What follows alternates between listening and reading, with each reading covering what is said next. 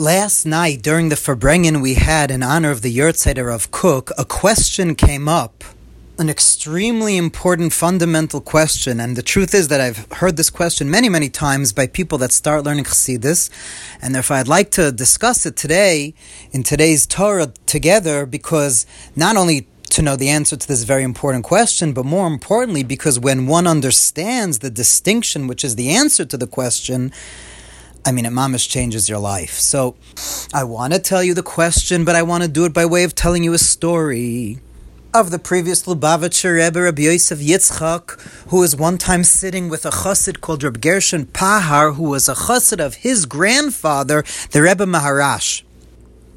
And they were sitting and talking, and Rebbe Gershon Pahar told the previous Rebbe what his grandfather, the Rebbe Maharash, had told him, told this Rebbe Gershon Pahar. So the idea that he told him was that the Rebbe Maharash said as follows, that in all the books of the philosophers, throughout the Middle Ages, even the Jewish scholastic philosophers, the Sefer HaIkrim, etc., so they all speak about the fact that, of course, one cannot know God. How could you know God? Leis machshava tfisa, no thought could grasp God at all. Of course, God created intellect. Intellect is a creation just like mud and Sprite. Sprite and 7-Up can't grasp God and mud can't grasp God. Why should intellect grasp God? God made it. It's something that God made outside of God. So obviously it's not going to be able to grasp God. And also, not just because it's created, but it's a different type of entity. It's like saying with your hand, grasp a very deep intellectual idea with your hand. Hold tight onto this deep idea. Somebody says to you, I didn't understand that class. So you say, why? Just grab it with your hand. Your hand doesn't connect to intellect. There are different types of reality. Intellect and God. God is infinite. Intellect, by definition, is a structured, finite thing. So of course no thoughts could grasp God. And the way that the Sefer Ikrim famously phrased this idea is, Ilu yadaitiv hayisiv. If I would know him, I would be him. If I would know God, ilu yadativ, if I would know God, hayisiv, I would be God. Who could know God other than God? And now getting back to the story, Reb Gershon Pahar told the Rebbe Rayatz in the name of his grandfather, Reb Shmuel Lubavitch, the Rebbe Maharash. He said that the Rebbe Maharash said that was before Chassidus was revealed. Before Chassidus was revealed, then they used to say, Ilu yadaitiv hayisiv, if I would know him, I would be him. But now with the revelation of Chassidus, yadaitiv hayisiv, it's a statement. It's not a question. Yadaitiv hayisiv, I know him and thereby become him, or connected to him, obviously. Become unified with him. Like a spark goes into a bonfire or a drop falls back into the ocean, how do we fall back into God? By consciousness, by having consciousness, yadaitiv, like the Alter Rebbe says in Tanya chapter 3, that das, Adam yodes Chava, Adam knew his wife Eve, is a lotion of connection, intimate knowing, intimate consciousness and awareness, that one feels it, yadaitiv hayisiv. You know God and thereby become godly. Become godly. And this Reb Gershon Pahar concluded the story of the Rebbe Maharash, and he told Rabbi Yosef Yitzchak, but you should know that I believe what the Rebbe Maharash meant was only for really, really big Hasidim. Big Hasidim, special people that could sit and meditate for hours and hours and hours. They could, yadaitiv hayisiv, they could know God and be godly.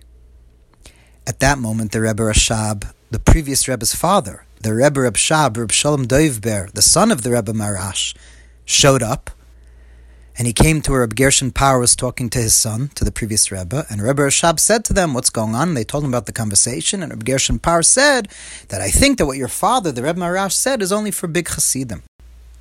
But the Rebbe Rashab responded, no. Anybody, any Jew that learns Chassidus and thinks about Chassidus, meditates on Chassidus, thinks about ideas in Chassidus, any single person, what the Baal Shem Tov and the Maggid Mezritch and the Alter Rebbe and all the Rebbeim did is that they allowed that any single person could know a godly concept and thereby become godly. Yadaitiv hayisiv, the spark into the bonfire, the drop into the ocean by your consciousness, by knowing God, by connecting to God with your mind. No matter what level of understanding of Chassidus you have, you become godly. But the question is, we just said that no thought could grasp God. Leis machshava tfisa bey. And the truth is, you could ask this question more simply, which the Alter Rebbe actually does in the Kutei Torah on the very first page of Parshas Bamidbar, Daf Aleph. The Alter Rebbe asks, the whole Chasidus Chabad, Chachma Bina Das, is based on that the Alter Rebbe held that what the Baal Shem Tov really wanted is that we should all connect our minds, our consciousness with God. Judaism, chitzonius, the outer, external level of Judaism and Shulchan Aruch and stuff, is mainly focused on how to connect to God with your mouth, with your hands, with your feet, with your limbs of your body. And yes, there are mitzvahs about loving God and fearing God, but Chassidus is how to do that. Chassidus is all about the inner part of who you are. Your consciousness and your mind and your heart connecting to God, to the extent like the Zohar says, as the Alter Rebbe brings in Tanya chapter 44, the Zohar brings the pasuk from Eshes Chayil, Noida b'sha'arim Bala, her husband is known at the gates. But the Zohar makes a play on words and says that her husband, meaning Hashem, is known to us. Everyone based on how much they make a shiur. You know, shiur in Judaism is a measurement, right? Like a shiur kazayas, a shiur avias, a shiur means a measurement. No, the b'sha'arim, not gates, but the Zohar is making a play on words that instead of gates, read it as the fidim is sha'ar belibe, according to the amount that you measure in your heart and your mind, your leiv ladas, how much you allow in your mind and your heart to allow God to be part of you.